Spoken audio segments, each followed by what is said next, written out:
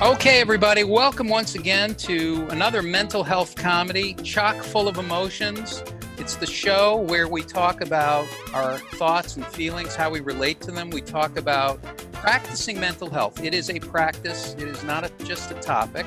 It's a nice topic, just like salad dressing is a nice topic. But without the practice, it's hard, it's difficult, and it's hard to change things. And that's what we hope to do. We hope to help you and help ourselves every day change things in our life, change our perspective, make different choices, be conscious about what's going on in our heads, because this is where everything comes from, or so I hear.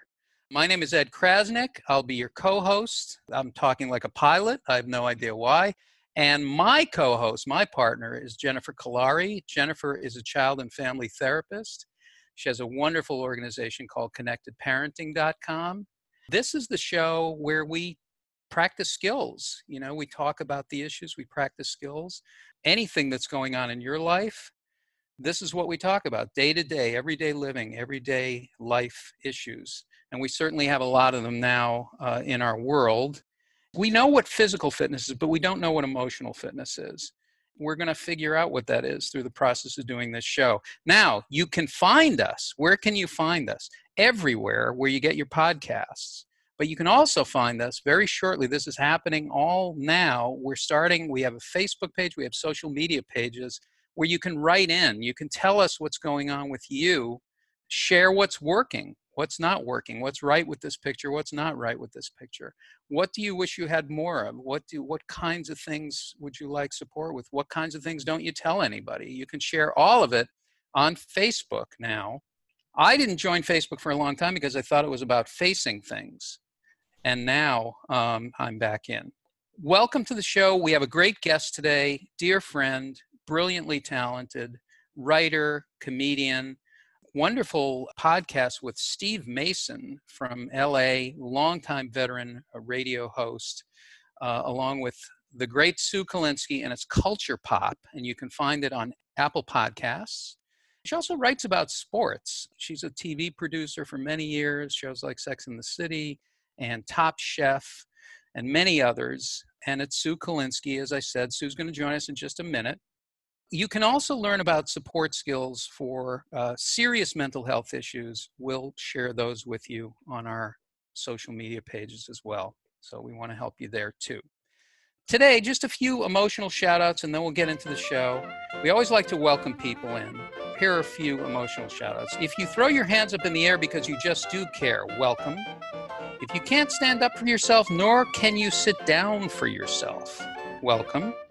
If the only thing in your life that's okay is the soundtrack to Oklahoma, welcome. If you sleep with one eye open because you have trust issues with the other, welcome. If you're teaching a webinar called How to Control Everything and Everyone, a Complete Business in a Box, welcome. If you use Microsoft Office Depression 365, welcome.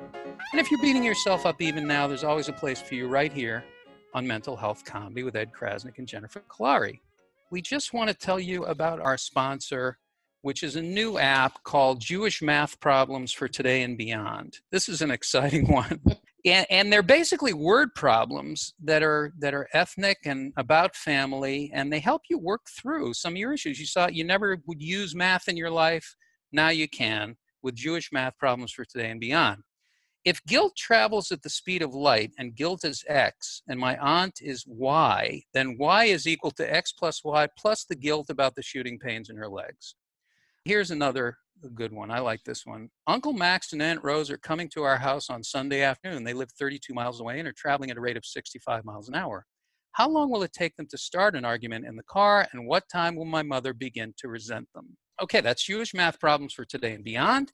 Jennifer, I have to say to you, it's been a crazy week, and I find myself going down the road of, sort of beating myself up. And what I'm trying to figure out is, at the moment that these things start to happen, because we all have those voices, is there something to switch us to a different track? Is there a way to sort of do a little preventative care? Because I find with me, it happens really fast. Okay, this is a tough one because The human brain is an amazing instrument. And if you're a deep thinker and you're a ruminator and you have a number of neural pathways in your brain, this is habitual brain firing. You've been thinking this way. And Ed, I know this because we talk every week. Your brain has done this for years, right? These are familiar patterns. It's really difficult to change those patterns. So there's a few simple things that you can try. I mean, it's sort of a momentum thing. If you can catch it before it happens, you have a pretty good chance. And that's usually by switching and just thinking about something neutral or thinking about something else or staying in the moment, observing yourself, thinking it. Ed, you talk about that all the time. If you're already diving down though, and it's so weird because I've been doing this for such a long time and I can literally map. First of all, it's a full moon. And I don't mean to sound crazy here, but I'm telling you, I've been doing this 30 years. And I know from my caseload, the families that I work with and the kids that I work with, when it's a full moon, things are going to be crazy. So it sounds so nutty, but there's got to be some kind of collective energy thing where everybody feels each other.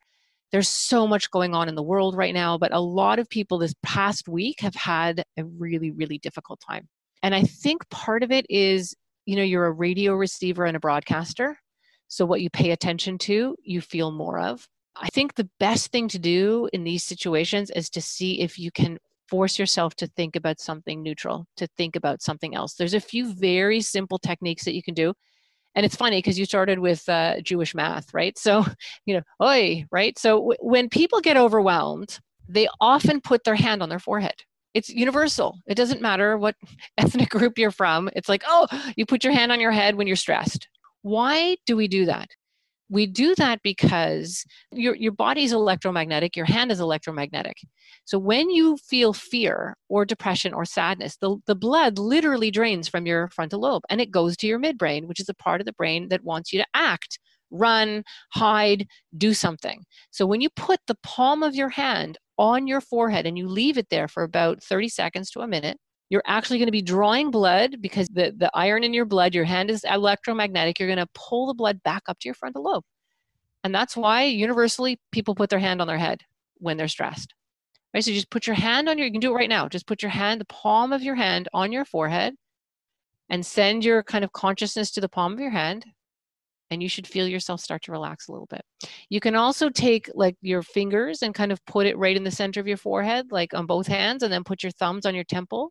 That's another way to just kind of center and calm down your brain. So there's little tiny actions that you can take that are so small, but they can help. So start with that. Hand on the forehead. Oi. That's very interesting. And it confirms so many things. My mother rarely walked into a room without having her head on her forehead. It was unbelievable. My mother would walk in, literally, it was like she was saluting the Kaiser or she was trying to help her brain. But she was the master of that. And I had a boss who used to do that. Every time I would tell him bad news, he would take his head, put it on the forehead, and then walk out of the room. And now it makes sense. Yeah. But the other thing I was going to ask you is, what if you took your hand, could the same thing be said of putting your hand on your heart? Yes, it's funny. That's the other technique I was going to share. If you put your hand right over your heart, the palm of your hand, it's better if it's skin to skin because we are literally little batteries. Put your hand on your chest. And this is a really simple one. Your palm is on your chest, on the back of your hand. You tap with two fingers with quite a bit of pressure. Don't hurt yourself. The space right between your ring finger and your baby finger, and just tap that over and over for about a minute. You'll calm yourself right down. And then you can switch between the two. Very simple. And what you're doing with the first technique is you're literally turning your frontal lobe back on. It's like a button. You're engaging it again and bringing energy and blood back to your frontal lobe and bringing it back online. And when you're touching your chest, you're actually activating the part of your body that is intuitive and that feels, and it's very grounding. You're tapping the space between your ring finger and your pinky finger. Yeah, there's a nerve that runs there. I think it's called the gamut nerve. It's kind of that space right between, just in the soft part in between the bones. And you put your palm right on your chest and then you tap with two fingers. I don't know if you can hear me tapping. Right? And you just tap. And you do it for about a minute, and then do that thing where you relax your tongue in the bottom of your mouth and just change your breathing and just tap like that. You will completely calm yourself down. That is really interesting. With your two fingers out, you go in between those two fingers on your hand. Yeah, and you're just tapping that nerve on the back of your hand while your palm is pressed against your heart. Wow, that's really interesting. That's great. Well, that's a good start. So a few things are going on here. And this is what Jennifer does. This is what I love is there's a neurological component to this. There's something, your brain is wired a certain way. And without connecting with that, a lot of it can be working to rewire your brain. And you can be doing it while you're sweeping the kitchen. You can be doing it while you're living in the stream of your life. These things actually make a shift. And we don't usually talk about rewiring our brain. We just think this is the way my brain is. It's going to be the way it is for the rest of my life. And that's how I think. And that's why my life is whatever it is. But that's not the case. You can make choices. You can be aware. And there are millions of things that you can do. And they're all pretty simple. They're not complex things. So why not? Why not? The worst thing that can happen is that you start feeling better, which is a good result. But right now, I want to bring in our guest who's been patiently waiting in our virtual waiting room, which is decorated in some manner.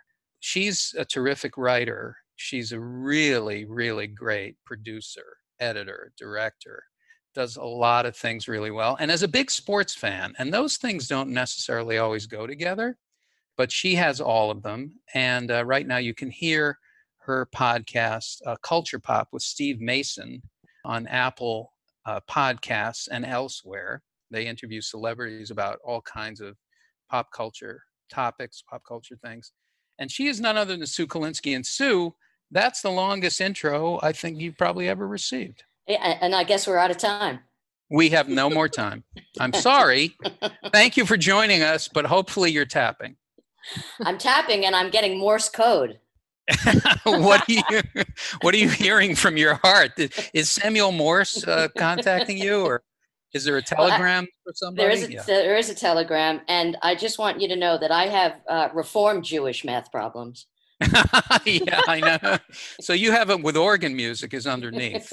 I want to know how much milk I can have with meat. Yeah, we had that in college. My mother would test people. Let's say I give you some milk. What do you do now? And I'm like, is this a test? Yes, it is a test. So, Sue, what is going on in your life and about now? I want to talk to you about something in particular. There are things that work for you, I know, and running is one of them. And we talk about not running emotionally, because if I could do that, then I'd be in a 26K, a big marathon every day, because I'm running constantly for my feelings and thoughts. But you actually do it physically. How did this all take place? What happened? Well, I guess around 4 years ago, I went through a very dark period in my life. I had gotten fired from a job, and it was the first time that I had ever gotten fired. And I just kind of went through this emotional roller coaster. I was out of work and I had a lot of time, and I just started running in my neighborhood. And then I found out that a group of friends of mine were part of a running group in my neighborhood. So they invited me to come one day, and they do this run walk where you run in intervals. So you can run for, a minute, and then you walk for 30 seconds, and you do that for however long you could do it for. I went out with them for the first time, and I ran 4 miles. I walked 4 miles. And it was so amazing that not only the physical part of it, but the mental part that I actually could do this. Because I never really looked at myself as being a runner. I had run sporadically throughout my life. That led, 4 miles led to 6, led to 8, led to a half marathon. And then I guess 2 years ago, I did my first full marathon. I did the LA Marathon. It's a way for me to work out a lot of emotional issues that I'm having, whether it be going into a anxiety tailspin, or creatively, if I'm stuck, if I'm writing something and I hit a wall, I go and take a run. And it just seems to solve a lot of issues for me. That's fantastic. That's fantastic that you were able to figure that out. And then, so this is a practice, right? This is something that you practice. It's something that you do. It's something that brings you joy. It brings you perspective, all kinds of things. And this is what we're trying to get people to do with, and certainly myself, what Jennifer does, trying to get mental health to be a practice, that there are things that you can do in the moment. Certainly physical activity is a big one. My father, was chronically depressed for many, many years. And the thing that worked for him was physical activity. And that's what he swore by. We thought he was crazy. It turns out he was the sane one in the family. But we demonized him because he worked out all the time, because that's what Jews do. You're doing this now. Are there particular difficult things for you? Like, what doesn't work for you so much, and what is the difficult, and what are you experiencing now, and the challenges, and are there things that are up for you in terms? We talked a little bit about discipline and things like that. How does that work out for you? After years and years of being a stand-up comic, which was, so much of my adult life, your schedule is basically your own, as far as you work as much as you want to work, you write as much as you want to write, you don't have to answer to anybody but yourself. And after doing that for so long, and then getting into the workforce of being a producer and being a writer and having to be accountable, to a team, every day what you need to do, and people are depending on you and you have to do it. Well, now I finished a job around a month ago, and I was working remotely, and now I'm back in that it's all on me. And when it's all on me, I really struggle with the discipline part of it. I procrastinate, kind of like projects due tomorrow, and I'm doing it at, 12 o'clock at night. I just would love to be able to have some sort of a ritual where I can, like, I'm going to write, for 2 hours every day at a certain time. And I just haven't been able to do that in my life. And I think I'd be a lot more productive. I think I would be. So that's something that I struggle with a lot. Jennifer, can you speak to that? Because I suspect that there are things that you're telling yourself in this process. Sure. Okay. So there's a few things. So I want to talk about procrastination because that's a big one, and it plagues thinkers and creative people. So I'm going to come back to that, but I want to jump back to running just for a minute, because I think that's so important. And for everyone listening, there are a lot of studies that show that physical exercise is as helpful as medication for anxiety and depression. It's a little tricky with depression because you don't want to do anything, but certainly if you're anxious. And the reason why running works so well is that's all your body wants you to do. It thinks something dangerous is happening. It wants you to run. It wants you to get away from it. Physically, running or any kind of physical exercise is great, because then the brain thinks you're actually taking care of the problem. Because remember, the limbic system is really, that's the part of the brain that's just in charge of fight or flight. It just wants you to do something. Don't just stand there, you idiot. You're going to get eaten by that tiger. So it wants you to move. So that's why it's so important. And if you can't physically run, this is going to sound like a crazy technique, but this really works. And again, we're going to use the imagination here. So you're feeling stressed, you're feeling anxious, you don't know what to do, you got that antsy feeling in your body. Close your eyes. Imagine you're about to start a race. The signal goes that the race is starting, and imagine that you're running. Imagine that you are running full out. Hear yourself breathing, hear your feet pounding the pavement. Imagine that you're running and watch what happens. So, I mean, unfortunately, you can't get fit this way, but you can get emotionally fit this way. So again, it's just this crazy little neural hack, this little brain hack that can really help you.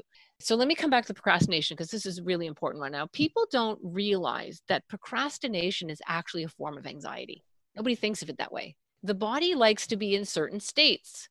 If I'm sitting in this state and I move to a new state, something bad could happen to me. So there's an innate program in us not to change something if we're good. Right? And that's probably kept us evolving for thousands of years. So anxiety is behind procrastination. So you were just saying this, like you'll be writing something at midnight when it's due. Most people who are procrastinators identify themselves as procrastinators. So a lot of it comes down to a belief. Oh, I'm a procrastinator. I only do my best work at night. I can only do things at the last minute. It's a profound belief that they talk about. And I used to do this too. They'll talk about it out loud, and they'll proclaim this to other people. So a huge part of it is what you actually believe about yourself. And we'll come back to that. And then procrastination itself, it's sort of like your brain actually can't or thinks it can't do work until the anxiety of not doing the thing that you're supposed to do is worse than the anxiety of doing the thing that you're supposed to do. Does that make sense? Yeah, yeah. What's weird to me is that, when I'm at work and I'm in a creative position, I'm creative. I'm doing the work because I have to. It's not like I can't be creative during the day, but I Yeah. find that when I'm home, that's when my creative juices flow. You are getting it done like late at night? I do get it late. I do get it done late at night, but I'll have like today, I'll have the entire day to write something about sports or whatever I want to write about. Right. But I won't do it. I won't do it until late at night. Okay. So my first question to you, is this a problem for you? Like, is it a problem? Does it work? It kind of makes me a little off balance because then sometimes I'm writing up until like 3 o'clock in the morning, and then my day, like I wake up and I'm kind of foggy, and I feel like it's getting in the way a bit Okay. of Okay. my And day. that's important because some people just flow at night and they've got their world worked out this way, and it's fine. And they wake up late and they've got their whole day arranged like this. So that's why I asked you, is this a problem? But if it is, then we'll work with that. So the other thing people need to understand about procrastination is it's not the doing of the work. So let's say you've got some big thing you have to do, or for people who are listening that are students and you've got an assignment that you have to do. It's not the doing of the assignment that's awful, because once you're sitting down and doing it, there's usually flow and it usually is fine. It's the having to do it. But it's the feeling of knowing that you have to do it and you're not doing it. That awful feeling in your stomach, that icky feeling is your body talking to itself. It's not the act of sitting down and writing that's causing you the anxiety. It's the not doing it that's causing all day long when you're thinking, oh, I have to do that. Oh, okay, I'll do something else first and then I'll do it. But there's this knot in your stomach. There's this constant burning sense that you have something else you should be doing. And people misinterpret that and think that's the act of doing the writing or whatever it is itself. But it's rarely like that. Usually when you're doing the activity, it's never as bad as it's been in your head for the 6 hours that you've been avoiding it. So the biggest thing you have to understand is that feeling of procrastination is your body telling you you're avoiding it. You shouldn't be avoiding it. That feeling is icky. And as soon as you get to work, that feeling is going to go away. Mm-hmm. Right. But people get stuck there and they think, no, I need to avoid that awful thing longer. I'm going to drag it out for another couple of hours and then I'll do it. That feeling will not go away until you take an action. So here's something that I suggest, and it's hard to kind of explain it in this short amount of time, but I call it 3-2-1. And basically before you do something, and so we're not going to start with a big thing like an assignment or whatever you have to write at night. We're not going to mess with that right now. We're going to change the wiring in your brain for a couple of weeks first. So most of the time, any of us that are procrastinators, and I am too, you want to pay attention to how many times in the day you're procrastinating and you don't realize it. Right? So I don't know, you go to throw something in the garbage or the trash, and you're like, oh, it's overflowing. I'll do it later. We make decisions like that, what I call micro decisions, thousands of times a day. Thousands of times a day, we're avoiding little things. Every time you avoid something, you're reinforcing that avoidant programming, that avoidant wiring. So start with 3 times a day for 3 days. Pick some tiny little thing. Like, I don't know, you brush your hair and you notice there's hair in the brush. And instead of going, oh, I should deal with that and throwing it on the counter, you count 3, 2, 1, you take the hair out and you throw it in the garbage.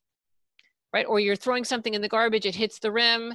And instead of going, oh, next time, you just count 3, 2, 1, get up, pick it up, put it back in the trash. 3 times a day for 3 days, catching yourself in these little micro decisions and fight that urge to procrastinate or avoid. After you've done that for 3 days, then for 4 days, you do that 4 times a day. And then for 5 days, you do it 5 times a day. And by around the 2-week mark, you will start to feel this flow. You will start to feel a little happier even. You will start to feel more in control of your life. You'll start to feel better. This is basically how to rewire procrastination.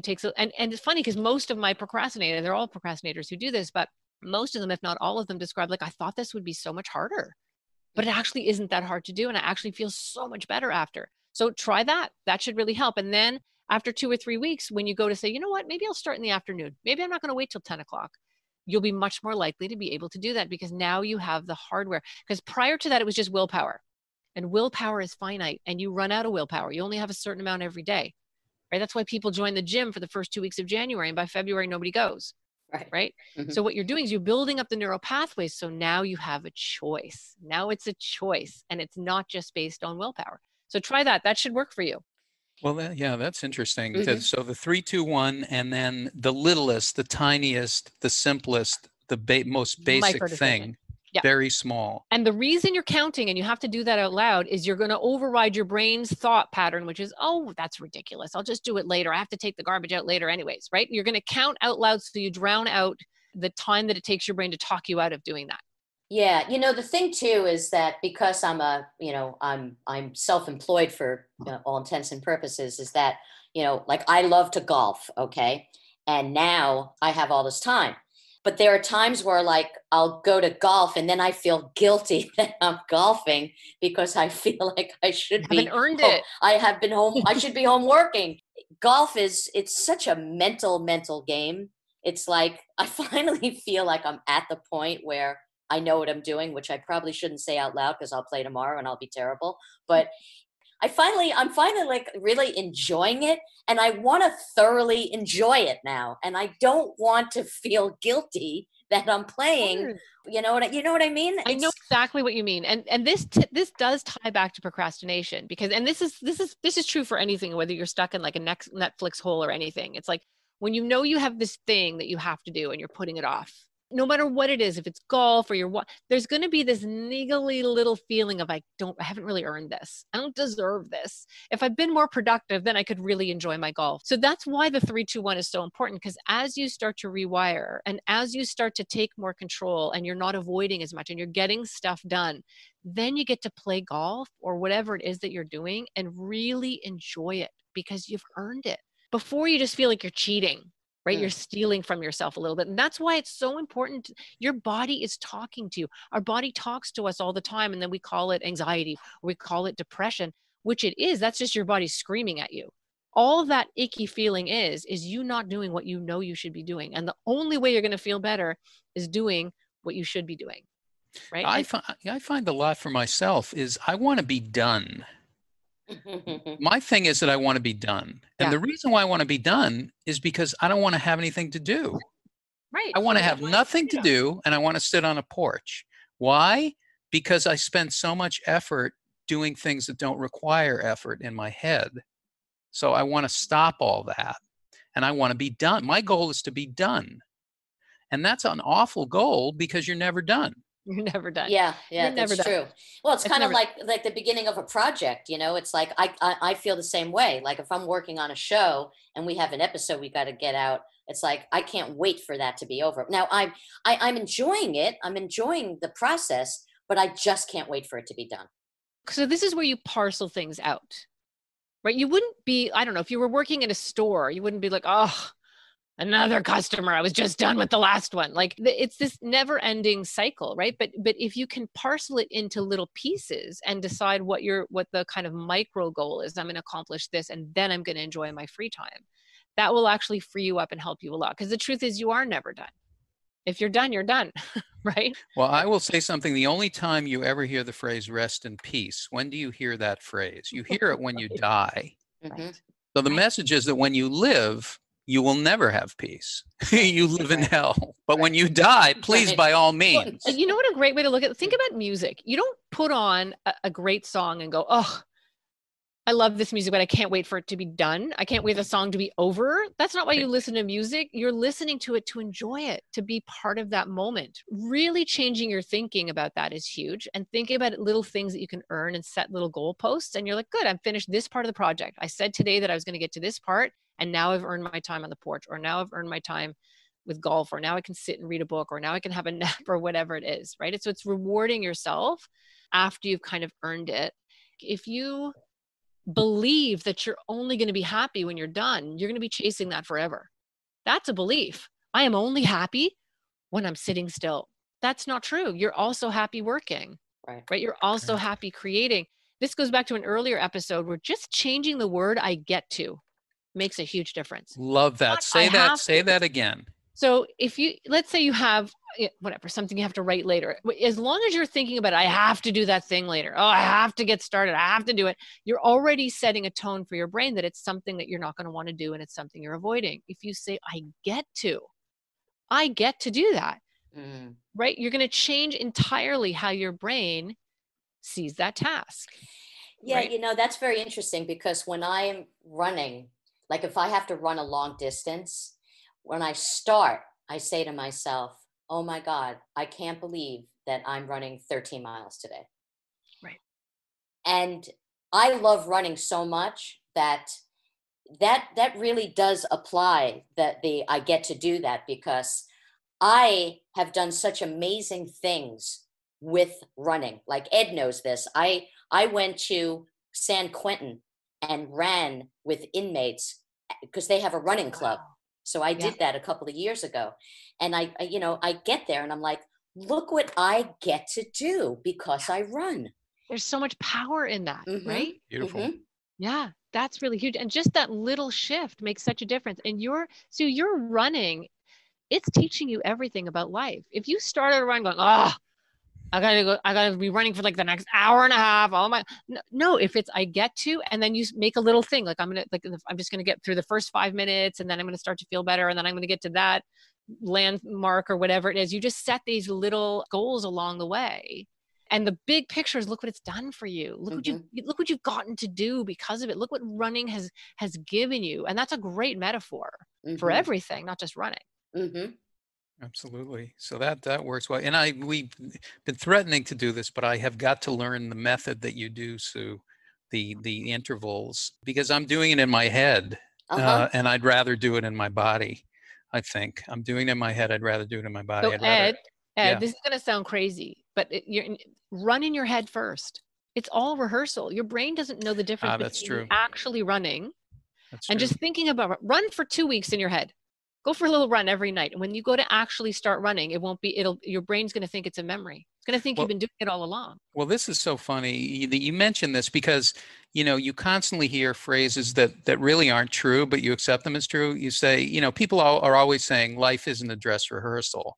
It actually is a dress rehearsal. Life is to practice Yes. things that you can rehearse, and a lot of them have to do with how you think and what you feel. This is a dress rehearsal. It means, I know that they're saying it because you don't get a second life. This is what life is. It's Yeah. practicing these things. It's being conscious of these things and making choices. Yep.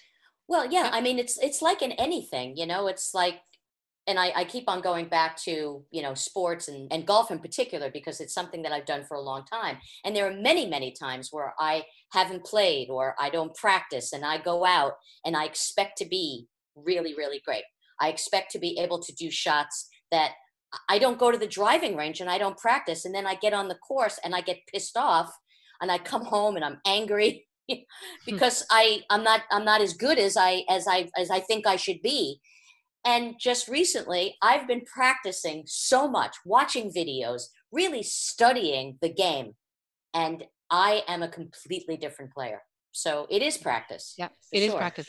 And you know what, Sue, if you're not doing this already and you're, sports is your love, but most professional athletes use visualizing as part of their repertoire, Hmm. Hmm. right? So literally lying in bed and playing a round of golf or taking those shots, and your body cannot tell the difference.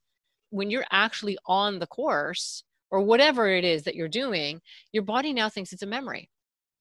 Right. So that's huge. Visualizing is so huge. It comes into every single aspect of mental health. It really does.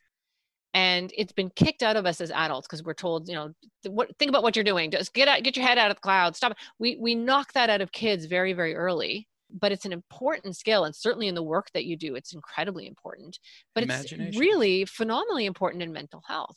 And then breaking things down into micro things. So Ed, if you want to start running, start by imaginarily running first, and then just say to yourself, you know what, I'm going to run. I'm going to go out. I'm going to run for 1 minute. 1 minute. You'll go and you'll run for 1 minute. And after 1 minute, you're like, I'm going home. I did my 1 minute. You're still going to feel good. You're still like you got something. But usually what happens is you've been running for your 1 minute and you're like, well, I've done 1 minute. I can probably do two.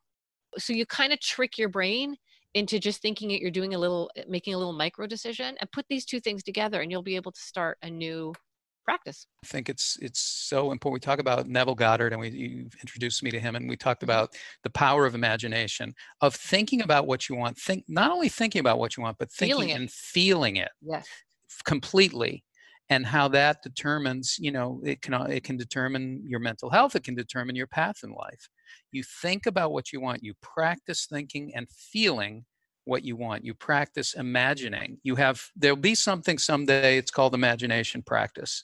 And it'll be just like going to any kind of practice. You're learning how to play basketball, you're going to basketball practice. You're learning how to live, you're going to imagination practice. This is really a huge thing that's available to you at all times, Mm-hmm. So it's not something you have to go take a course in. I mean, you can practice however you want, but just imagining and feeling what you want. At any rate, procrastination, big, my name is Krasnick, so I procrastinate, which is the process of putting off being myself. That's what I always say. Okay, I think we're going to wrap up here. I mean, I know it's been, unless there's anything that we haven't covered, I feel like we've gotten so many good tips and skills. Sue, is there anything else that we should say before we sign off? I have gotten so much from this today. So good. I am really good to go. Okay. Good. Awesome. Can I add one thing? Because I think it's really important. Please. Right at the beginning, when we were talking about putting your hand on your forehead, there is an innate intelligence in all of our bodies. And most of the ancient cultures know this. And most cultures who are more connected to themselves and the land and that sensitivity, just know this. We've lost this in our culture, but all of our bodies have this innate wisdom, right? So that skill of putting your hand on your forehead is there for a reason. It activates the frontal lobe. When people are thinking hard, that's why they often put their fingers right in between their eyes, the sinuses right there. When people are concentrating, they put their fingers there. That's why, because it actually is bringing energy to the frontal lobe. Start to tune into your bodies. They are full of wisdom for you. We just ignore it all the time. This explains so much about my Aunt Rivka. Right? It explains everything. And it explains her posture. It explains why my relatives have the posture of a question mark. I understand all of it now. And it's really true. This is what, it's innate. It's just like, it's as important as storytelling. It's as important as connection with other people, conversation. This is a personal, your body is talking to you all the time. What is it saying? Your feelings are talking to you all the time. What is the message? Your thoughts are talking to you. What are you doing with them? It's a long bumper sticker, but it's a good one to have. And I feel like this has been so great, Jennifer. Thank you so much for these things. Thank you, Sue. Yeah, thank you, Jennifer. Well, Sue, we'll talk, and thanks for coming on. I really appreciate you taking the time. And one of these days, after I practice in my head, where you and I are going to run together. Absolutely. And, I love it. We'll and do Sue, that. I'd love to hear how this goes for you. Like, practice the procrastination thing, and then let us know. I will. Thank you. I'll do it later tonight. Listen, everybody, you can hear Mental Health Comedy. You can hear us everywhere. We want you to subscribe. We want you to subscribe and thrive, but we also want to hear from you. Find us on Facebook. I'll have more specific information on the next show, but find us on Facebook. Let's start a conversation. Let's create a community, and let's share this with each other, because these are skills that can actually help you in your life, in your everyday life. And what's better than that? Nothing's better than that. We need it now, especially. So keep coming back. It works if you work it. I'm Ed Krasnick for Jennifer Kolari. We will see you next time.